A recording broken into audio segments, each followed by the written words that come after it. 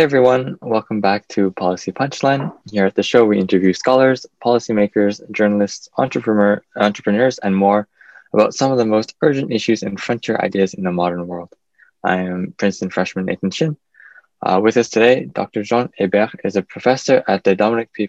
Pura Department of Neuroscience at the Albert Einstein College of Medicine. He is also a professor in the Department of Genetics and has conducted research that has been published in renowned journals such as Science.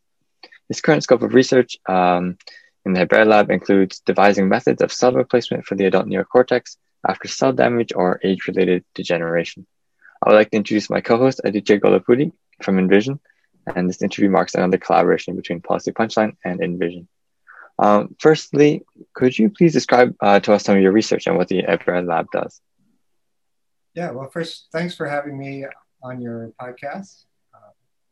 Appreciate the opportunity. My lab is focused now entirely on devising methods of replacing cells and tissue in the brain for the purpose of repair, which can be for all different forms of damage, acute forms of damage like stroke or penetrating injuries or aneurysms or the hole that's left after resecting benign tumors, for example, or chronic long-term degeneration, such as Alzheimer's and aging. So we're particularly interested in aging as well and combating dementia that occurs as we get older, unfortunately.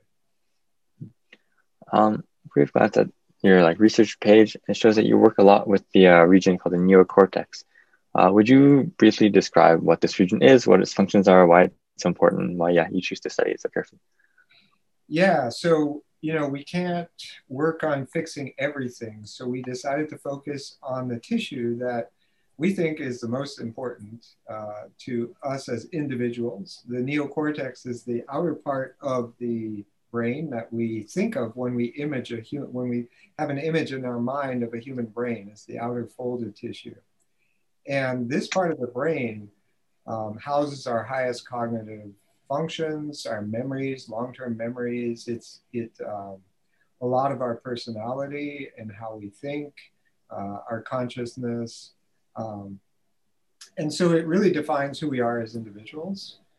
It also defines who we are as a species because the ratio of size of our neocortex to the rest of the body is disproportionately large compared to other species of mammals. So it also defines us as a class of animals, since only mammals have a neocortex. So, for these reasons, we think the neocortex is important, particularly because we use it to think.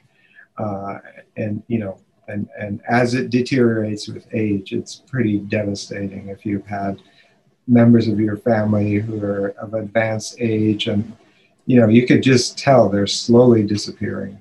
And so we think it's possible to completely reverse that process. So as you said, the neocortex sort of helps define who we are as a person. It helps make, each of us different from one another. And you're talking about doing cell replacement. Is there any risk that someone goes through this procedure and then comes out someone different, not the same person who went in, where rather than restoring the human that was once there, you've created a new one in essence? Yeah, so that's a very important point. And all the ability to reverse aging of the neocortex is based on a couple of principles. One of them is plasticity. The neocortex is very plastic. One could ask, even without any manipulations to our neocortex, are we the same person we were, 5 years ago or 25 years ago? And you might answer that yes, you might answer that no, depending on how you define the same. So this plasticity is going on whether or not we decide to try to reverse, the cognitive deficits that occur with age, which really occur because of a degradation of the tissue. The neocortex, the neurons in the neocortex lose their complexity. They become much more simple. in their projection patterns, which doesn't allow as much information content.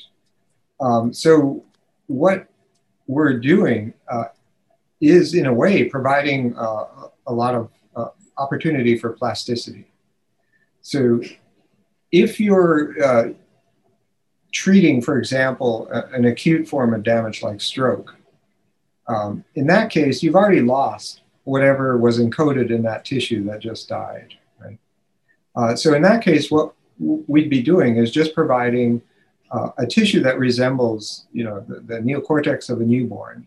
And we know how easily newborns or, 1-year-olds or 2-year-olds absorb things. They learn so quickly, like language, for example. So that level of plasticity would be very advantageous to a person who's had a stroke and can no longer talk, or has lost movement in one side of their body. So they could relearn very quickly. For aging, it is a little different in that you don't want to lose, who you are. But again, because of this principle of plasticity, you don't have to. And I'll give you a couple of examples of just how plastic the neocortex is. Even in this, these are examples in humans. It's very well documented in animal models, and it has been for decades. But my favorite examples are in humans. For example, with the growth of benign gliomas that they can occur anywhere, but when they occur in the language center, over the course of 5 years, they destroy the language center. But it's progressive. Unlike stroke, which is a catastrophic event, there's no time for plasticity. These slow-growing benign gliomas take a much longer time. And even after, but the individuals can still speak the whole time. They don't lose their ability to speak, even though the language center is destroyed. And even after they resect the tumor out with surrounding tissue for good measure, the patients can still speak normally. They never noticed a disruption in their speech. The people closest to them never noticed a difference.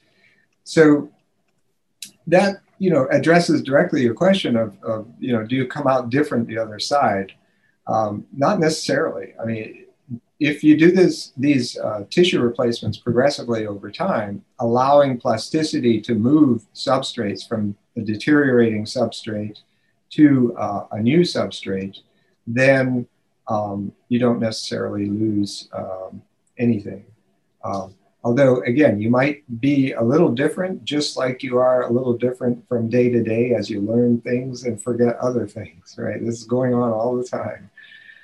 So this is just sort of, giving you additional substrate, especially when you're old. So the second example I like is in very old individuals that are considered high performing. If you look by functional MRI at how their neocortex works, it's using broader and broader areas of the neocortex to perform routine functions. And that's because the substrate is deteriorating, and the neocortex is the second principle of the neocortex, in addition to plasticity, is you use substrate for what you need it, and what you repeatedly use it for. And so if your substrate is deteriorating, these elderly individuals are using broader areas for routine functions, where if you compare that to a young adult, everything is very compartmentalized. All the functions are much more compartmentalized. But an old person, has to use everything they have there for simple routine tasks. And so they're just dying for new substrate. And so to start with, putting in new neocortical tissue would allow them, to gain function, to, be able to perform much better because they're, that new substrate will have a lot more connections. But then eventually, so it's a little more complicated, because eventually you do want to get rid of the old tissue as well. So in our protocol, and this is down the road a little compared to applications for stroke, which we think we can get to relatively quickly, but for aging, you want to remove the old substrates. And I think you can do that without losing any memories, just like what occurs with the slow-growing benign gliomas. You completely lost the original language center, but you never lost the ability to speak, right? Because of that progressive, in that case, destruction of the tissue. So there are modern ways where we can progressively silence a tissue over time, making it essentially, physiologically dead as the function moves to a new place, a new substrate, and then we can remove the old substrate without loss of any function. So hopefully that made sense. That was a pretty long answer to your question. Yeah. When you say plasticity, I think like immediately of synaptic plasticity. For example, like in the mesolimbic pathway, which is like the reward pathway, and that's like developed pretty early on, and it's more impressionable as a young, when you're younger, as you mentioned. So if you are introducing new tissue or like very plastic, like a new neocortex, for example, is it true that your like personality or your cognition would also be more like impressionable? Yeah, I hope that makes sense. Yeah, right. So that's also a very good question. Is, at what rate do you want to add new tissue? You don't want to revert to being like right, which would be great for learning new things, but you might lose a lot of who you were. So, the rate at which this replacement would need to occur would to some extent be based on what we know about plasticity, the rate of acquisition of, more mature functions, and adjust silencing rates and amount of tissue that's replaced over time. But yeah, right, it's an open question of, there's going to be a balance, right? Not too fast and obviously not too slow, because you don't want aging to outpace the replacement. And you want to be able to do the replacement. We estimate that within around 25 years, you could replace the entire neocortex without loss of who you are. And, that would give you another 50 years of not having to do this, just living with your new rejuvenated neocortex, for example, or even longer, because, there are other aging manipulations that might improve this to some extent as well.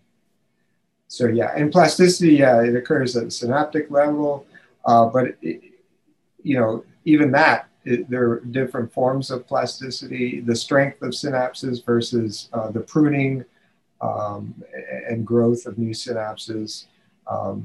But it also, as you're younger, you also have projections that provide a lot of synaptic plasticity. You have exuberant projections that get pruned and grow, and so there's different levels of plasticity as well. Yeah.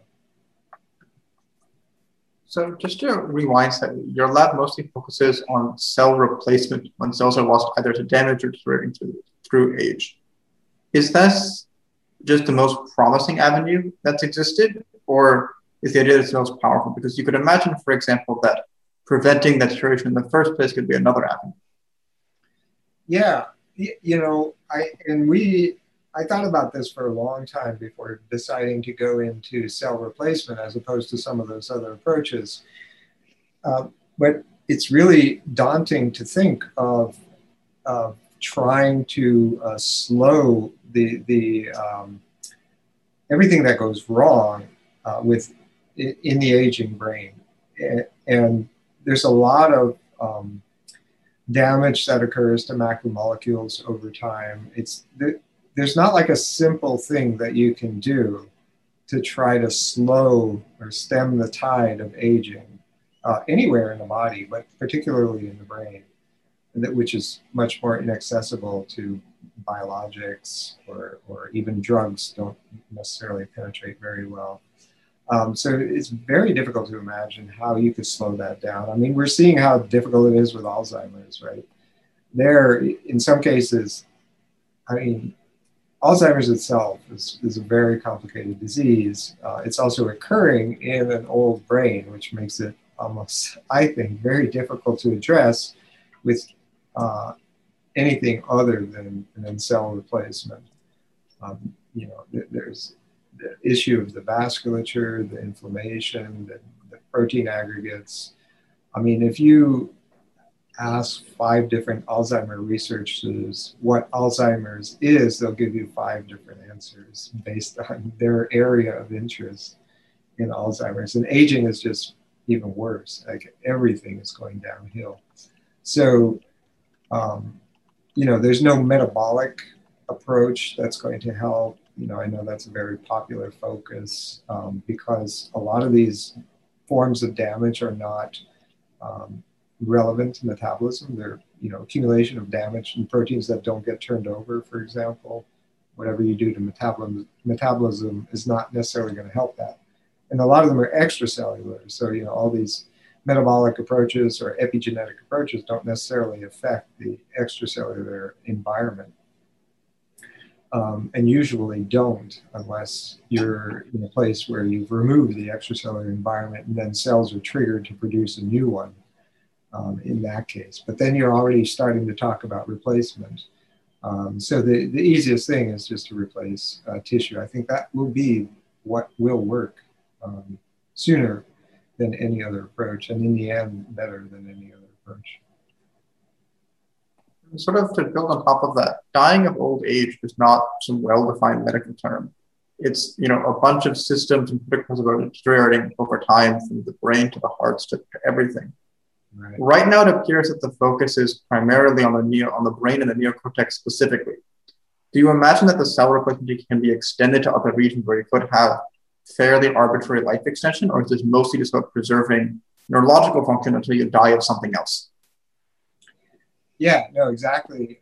Having a rejuvenated brain in an old body is going to allow you to function cognitively much better until, the day you die, which is not going to be much longer than what you would have lived anyways, because exactly as you say, the heart gives out, the lungs give out, the kidneys give out, everything gives out as you age.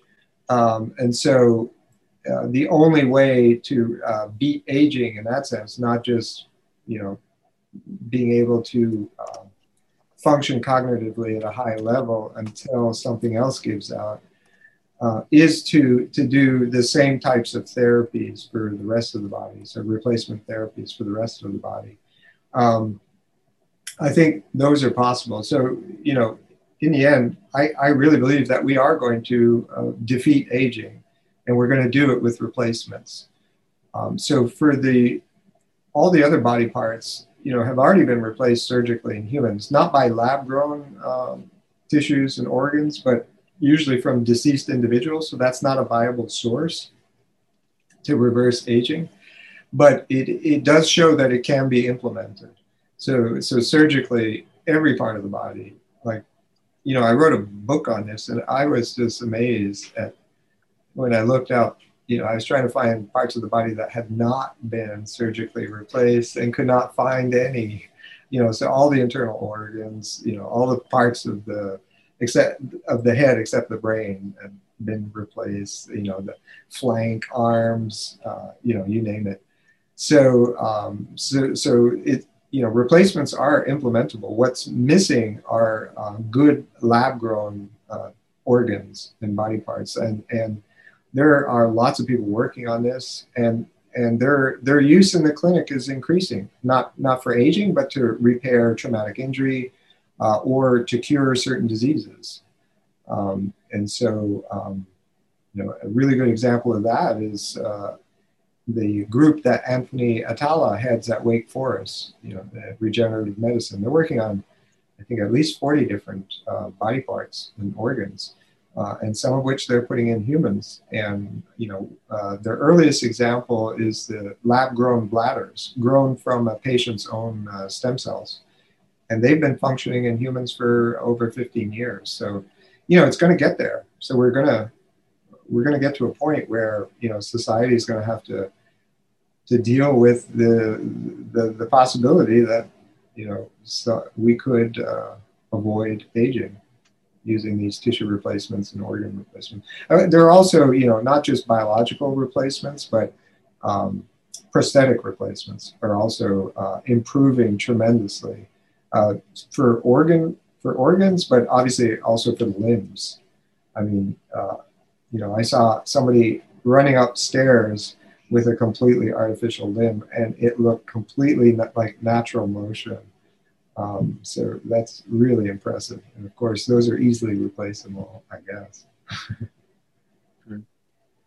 I'm curious if you were to describe like the limiting factor in the field at the moment, would you say it's in like the mapping, so like the understanding of the neurons and the pathways and which ones to alter, the tooling, so your ability to actually do the change like physically, or maybe even potentially policy, such as like the ethical side of the medical procedures you're talking about? Yeah. Yeah, those are good points. I'll start with the sort of the science side of it, right? It is certainly a worry that putting in this new tissue that it might not be wired normally, and that could cause more problems than do good, right? So we have to be very conscious of that. What we've seen so far in animal models is what we would want to see. Things get wired normally, even though we transplant in the adult. And I think this is, you know, addresses this common misinterpretation that we have to understand completely how the brain is wired if we're going to put in new tissues that need to be rewired. And that's not true, I think, because we don't know how it's wired in the first place during development, but those cells know what they're supposed to do and they do it. And when we put them in the adult environment, they still seem to know what they're supposed to do and do it. And so we don't necessarily understand how they do it or what the signals are or, you know, how they come to be wired. But as long as they do it, you know, we might be okay. There could be, you know, until we, you know, analyze this in more detail, there could be issues that we'll need to adjust in terms of the wiring. So I think the biggest roadblock to getting there right now is funding. You know, and that's why I've become more vocal about it, because particularly for aging, because there's billions of dollars being poured into, you know, drug development to fight aging and similar approaches. And I really think that, you know, that people are looking for magic bullets with these approaches, and this money could be better spent on regenerative medicine. And right now for regenerative medicine, you know, there is funding, but it's not to the same scale as goes into the longevity research field. And I think that, you know, it's like in our lab, but this is generalizable, I think. When we try to do something, we don't have the resources to try different things in parallel. Instead, we have to try them in sequence. Now, obviously that, you know, if you want to try 10 things, that takes 10 times longer, right? So if you want to speed things up, we need more people working on the different approaches to accelerate things. And then you mentioned the social aspect. I have a feeling that is going to be an issue, but, you know, people, even though some of us are saying, yes, it's going to happen, I don't think it's really caught on yet with most people. They don't realize that we are going to get to a point where we can defeat aging. And so at some point, you know, more people are going to realize this, and there'll have to be, you know, an open discussion about, you know, how do we make this fair? How do we make it part of, you know, a healthcare system that everyone can benefit from? Already, you know, there's so much inequity in healthcare. So this problem is much bigger than just, you know, rejuvenative therapies for rejuvenation. It's already exists as a problem for healthcare today, but we should definitely address that. Yeah, and I think like on that front, like cell replacement, I doubt is particularly inexpensive, and the structure of how it's happening is presumably requires, at least for now, a lot of highly skilled labor in addition to whatever the cost of, you know, growing the cells themselves is. And you talked about integrating into a broader system. Do you imagine this set of techniques becoming sufficiently inexpensive and accessible that it could be the case where every person lives to 200? Or do you imagine this being used mostly for, you know, one, special stroke victims, and perhaps those who are wealthy enough to afford the very expensive treatment? Yeah, well, I hope it's the former, where, you know, people get to use it. Anybody who wants to live, you know, well beyond 100 has that choice. In terms of again, you know, I'm not an economist, but in hearing others speak about this in the longevity space, it seems like a longer term outlook tells you that even though the costs up front are very high, that in the end it pays off, because the amount of money that is spent now dealing with all the diseases of old age for decades, in the older population, is way more expensive than paying for what would appear to be these expensive treatments up front, but then allow those people to continue working and being productive members of society, paying taxes, putting in instead of taking out for those decades that they would otherwise be taking out in terms of healthcare costs and social support. So again, I'm not an economist, but I'm told it's actually cheaper to do this than to not do it in the long run. So if you have if you analyze it, but again, you got to convince people that this is the case.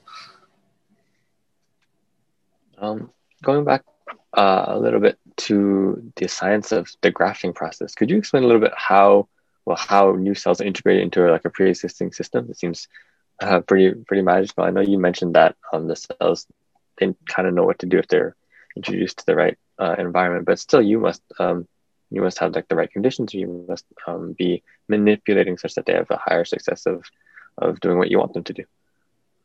Yeah, so a lot of labs have shown this, but they've done it in sort of a crude way where they just inject cells, either mouse precursors, neocortical precursors, or human neocortical precursors in the adult mouse, sometimes even under disease conditions. And those the precursors give rise to neurons that project really well to targets. They become synaptically integrated, but there's still more to be done, right? They haven't looked at all the connections.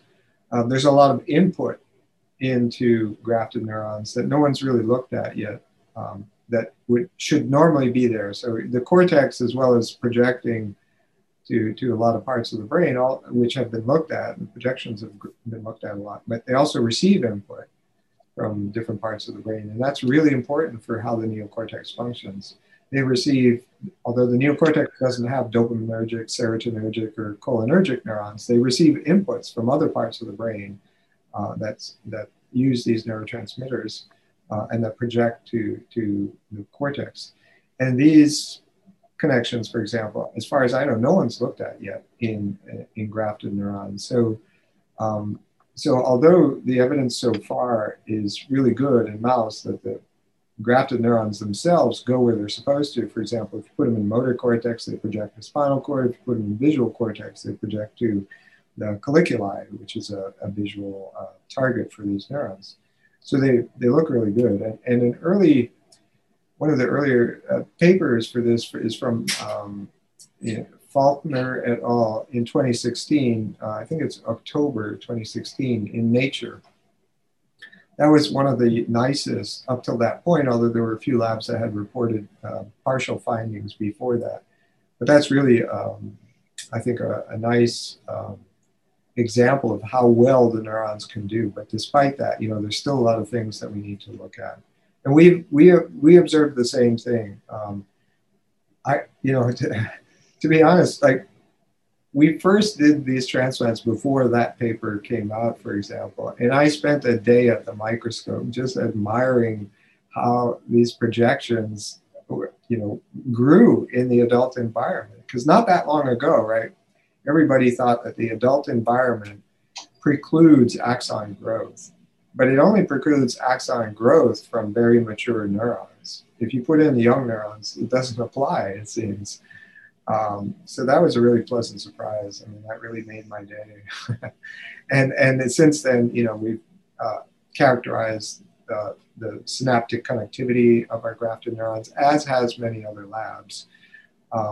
But to ensure a proper engraftment and function, you need more than just those long-range projection neurons. You need the interneurons that modulate their activity.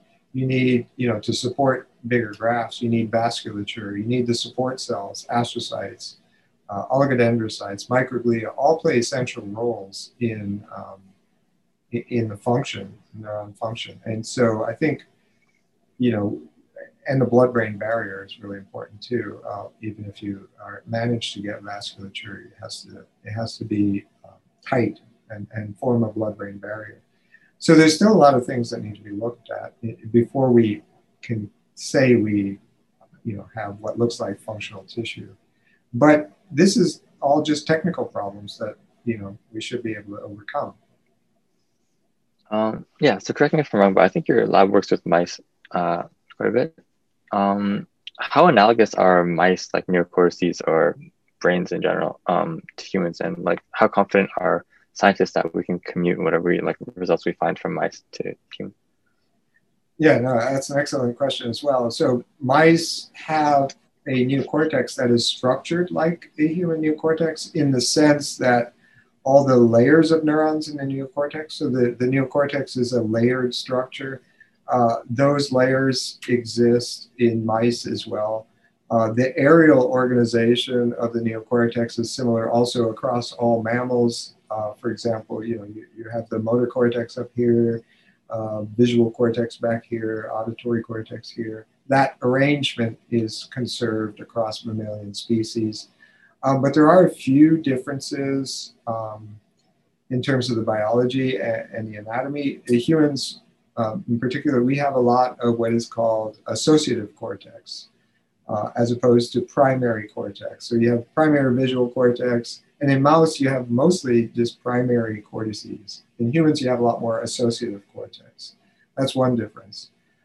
In terms of the stem cells, the precursors that generate the neocortex, there's also, an extra wave of neurogenic precursors called these outer radioglia that exist as well. Just because we have such a bigger neocortex, you need more of these. So developmentally, there's an extension of proliferation and growth in that sense. But the biggest difference, in case it's not obvious, is size. Right? The mouse neocortex is flat because, it doesn't need to be folded to fit in the mouse skull. It's about a square centimeter. Whereas the human neocortex is, if you flatten it out, it's like not quite a square meter, but it's approaching that. And so, one issue, and we have a project underway to test this, is to see how well projections in a bigger brain form from grafts. And I think that's a really important question. So yeah, in mice, human neurons can project to the spinal cord, but again, that's a pretty short distance. Can they do that in a bigger mammal? So we have a project underway to test that. We also have a project to test function. So to really prove that grafted tissue can underlie by its physiological activity a useful behavior to the recipient. And for that, we're using the modern tools of, I don't know if you've heard of chemogenetics. So these designer receptors exclusively activated by designer drugs, the DREADs. So you can silence or activate neurons at will. And so what we're doing is devising a protocol to test whether the activity of our neurons are involved in a reacquired task to the host. And that would, for the first time, prove that replacements for the neocortex work. So that'll be important as well. For grafting or cellular replacement, what do you think must be done in the future to ensure the reliability or efficacy or consistency of the process? Or do you think we're already at a point where we can be very confident that if we do a certain procedure, we'll get our desired result? Yeah, no, I mean, sort of the question of quality control and consistency. Yeah. Patients, there's, like I said, there's a lot of cell types involved. There's different ways. So, there are two different approaches that would be favored in treating patients. One is using patient-derived cells, so iPS cells, induced pluripotent stem cells, which you may or may not have heard of, but you can take someone's skin and derive these very immature embryonic-like stem cells from their skin, and then from that generate any cell type of the body. So there are protocols for generating all the different cell types in the brain, but this process can be a little variable from patient to patient. And so either you have to, streamline the quality control and checkpoints to make sure that in the end you have good cell types, or another approach is using non-immunogenic embryonic stem cells to make those cell types. And that would be more easy. And there are companies that are working towards this, because the nice thing about that is you can use the same cell source for all patients without worrying about immune suppression or rejection. And there you could have, aliquots. So the idea would have, these kits of pre-mixed cells with scaffold that gel at body temperature, so they're liquid beforehand. That's what we work with now. And that's how these biogels normally work. Like the most common one is called Matrigel. It's commercially available, and it gels at body temperature. So you can work with it, and then you put it in a warmer environment, and it gels so that all the cells stay where they're supposed to. So we can relayer the different cell types of the neocortex, for example. But we would have these, kits that we send out to doctors, for example, to repair damage, and then there may be additional useful implementations because every stroke is a different size. So there would need to be a way of adjusting accordingly, which is not hard to imagine, but it needs to be taken into consideration. And then, like Nathan was saying, the brain is obviously such a complex organ, and the regenerative process can be sort of blunt in that you're introducing a large substrate and hoping that it takes. Do we understand what the theoretical limits of what's achievable with the sort of regenerative medicine are? And do we imagine that it's possible to maybe boost cognitive function past normal human levels, where with regenerative medicine, you can get to superhuman levels of cognitive function?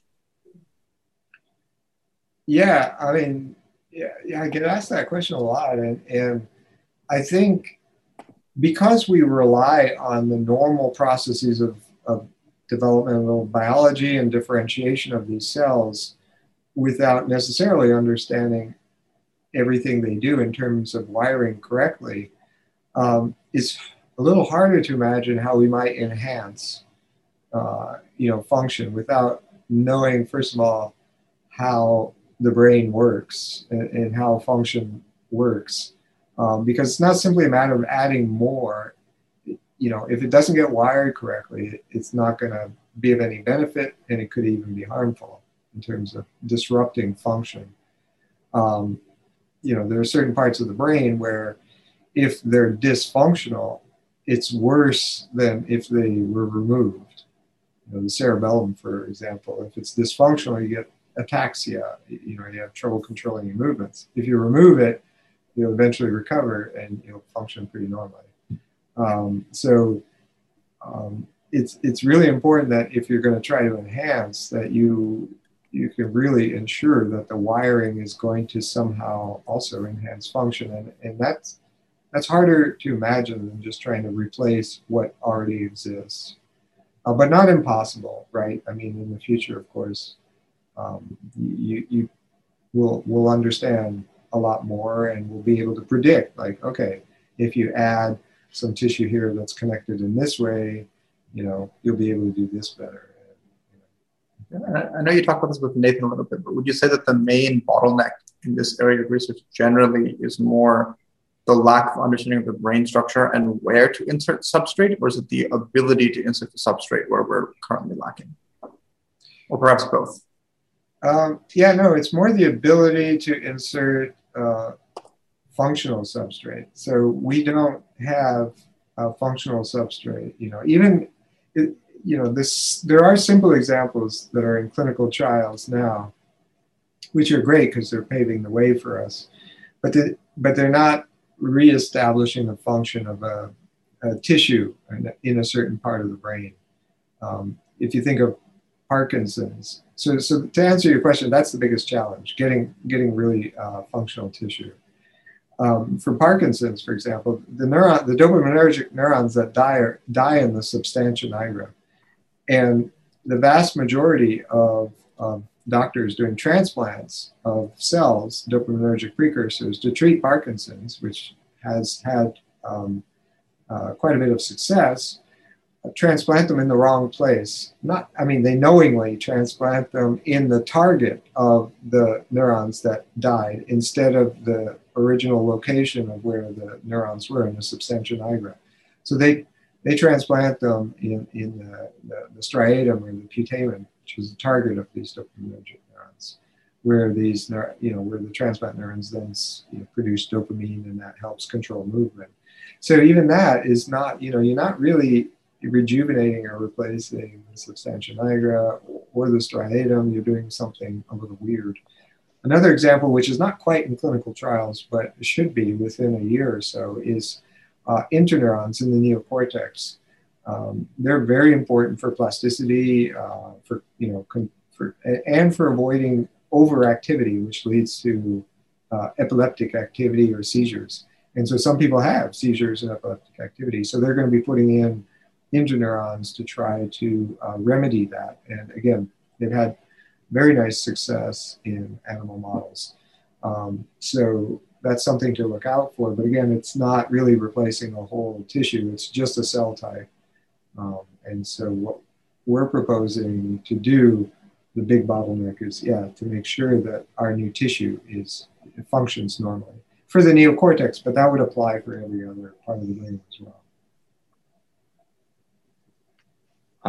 In a slightly different direction, I suppose, embryonic stem cells appear to be a promising source of cells to assist in many transplantation processes. If cultured properly, they can be renewable, like a renewable source of cells. However, they also come with a slew of ethical considerations, including when does human personhood start, the medical risk of oocyte retrieval, and experimentation on human embryonic cells. So I'm curious, what are your thoughts on the matter, and do the research potential of these stem cells outweigh their ethical concerns? Yeah, is it still really controversial to use embryonic stem cells? It was never even disallowed, even in more conservative times, because they are cells. It's hard to equate them with a person. They don't even have neurons or anything. Yeah. So, but no, it has been an issue, certainly in, for NIH, there are, all these approved embryonic stem cell lines that you can use if you have federal funding. If you have private funding, you can use whatever ES cells you want. So that's not restricted. But yeah, I personally, I don't see an ethical issue if what you're doing is taking something that is not sentient at all,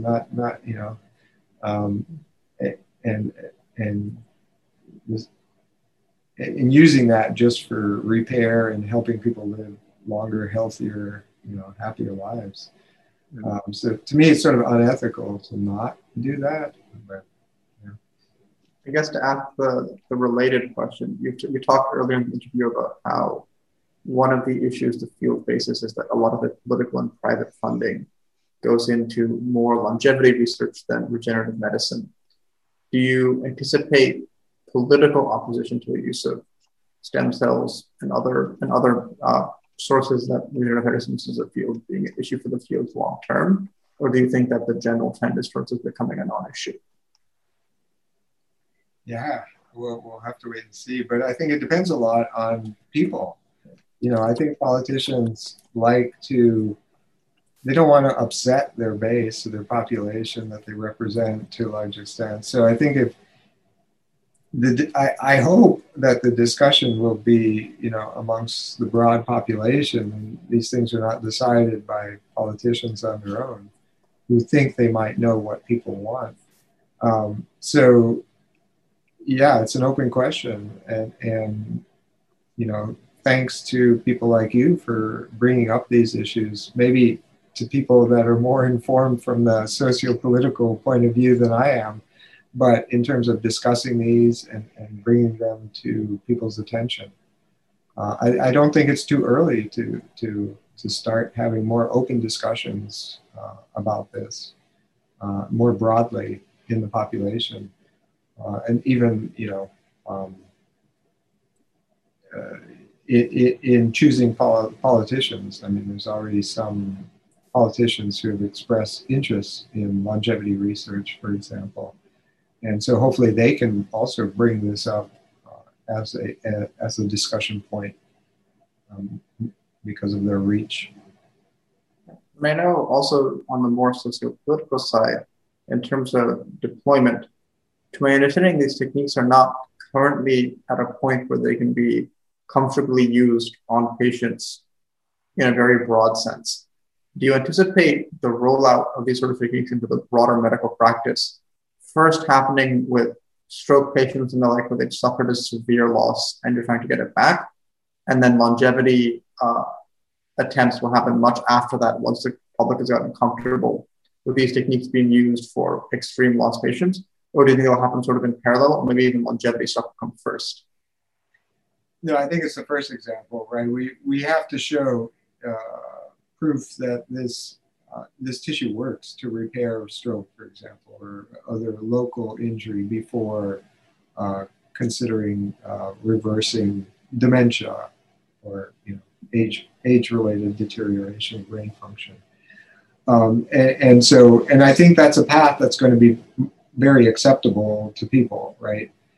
Your parent or grandparent has lost the ability to move half their body, and this gives them the ability to relearn how to be totally functional. I think people are not going to have a problem with that. At that point, the follow through becomes more obvious. You can use this for dementia, reversing brain aging as well. So I think that's the order that's what we're planning. I mean, our first target right now, target indication in the clinic would be stroke, because it's the most common form of brain damage as well. So I know that asking scientists and researchers about timelines is often a fool's game, but is there a vague notion of whether this is a 50 to 100 years away type technology or a 10 to 50 years away type technology? Yeah, right. It is very difficult to predict, because often things take a lot longer than one would have anticipated. And conversely, sometimes there's technological breakthroughs that speed things up in ways that we never could have imagined. And so, yeah, it makes it very difficult to predict.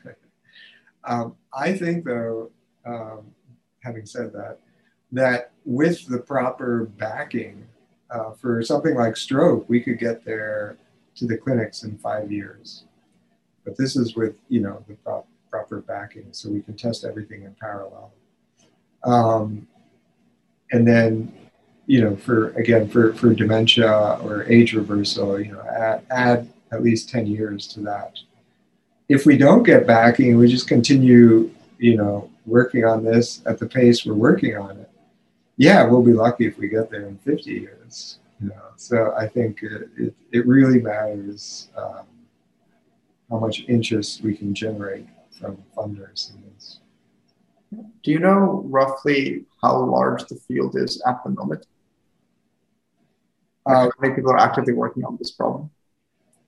Well, so maybe define this problem a little more. Or this problem in terms of, I guess both regenerative medicine more broadly, and then specifically the cell replacement techniques that you and your lab are working on.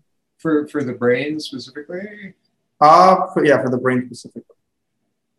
Yeah, I mean, probably, I'd say at least 100 labs working on cell replacement approaches for the brain.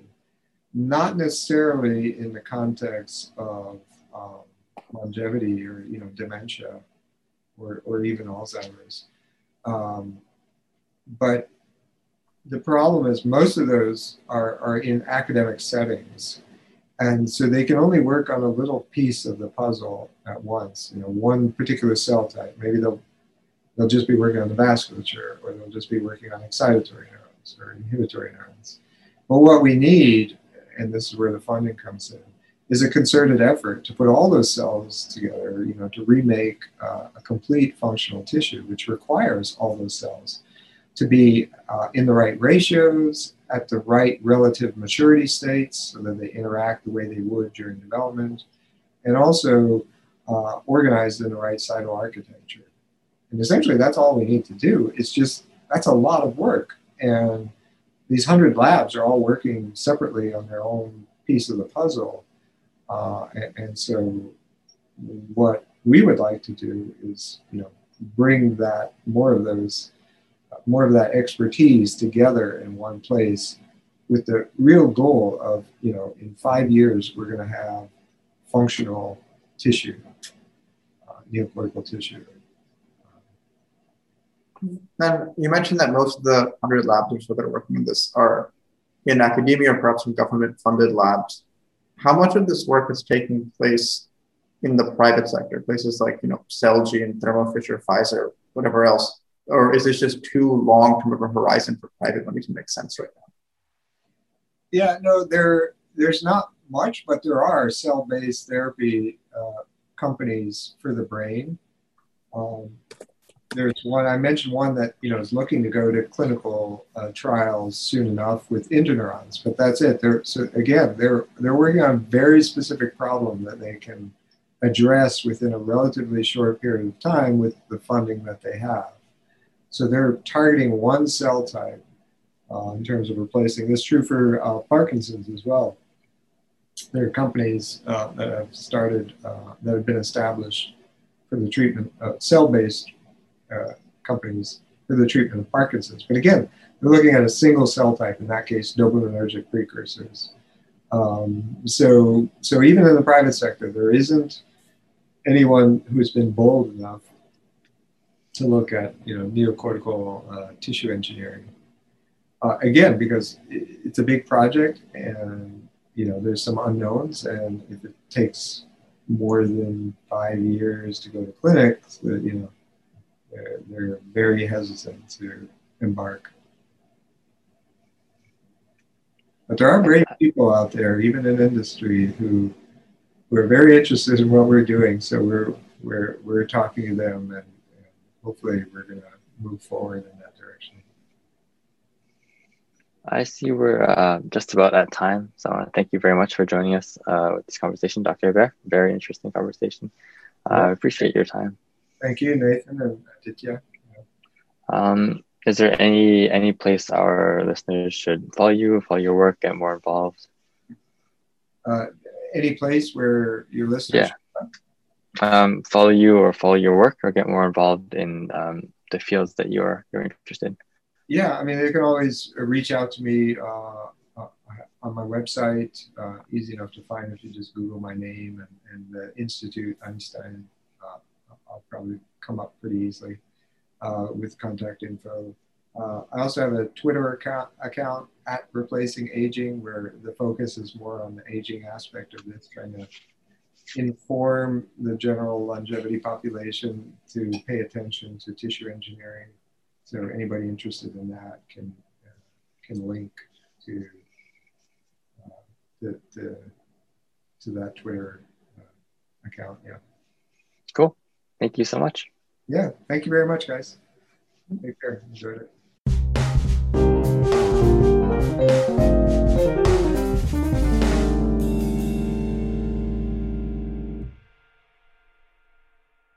You've been listening to Policy Punchline, a podcast generously supported by the Julius Rabinowitz Center for Public Policy and Finance at Princeton University.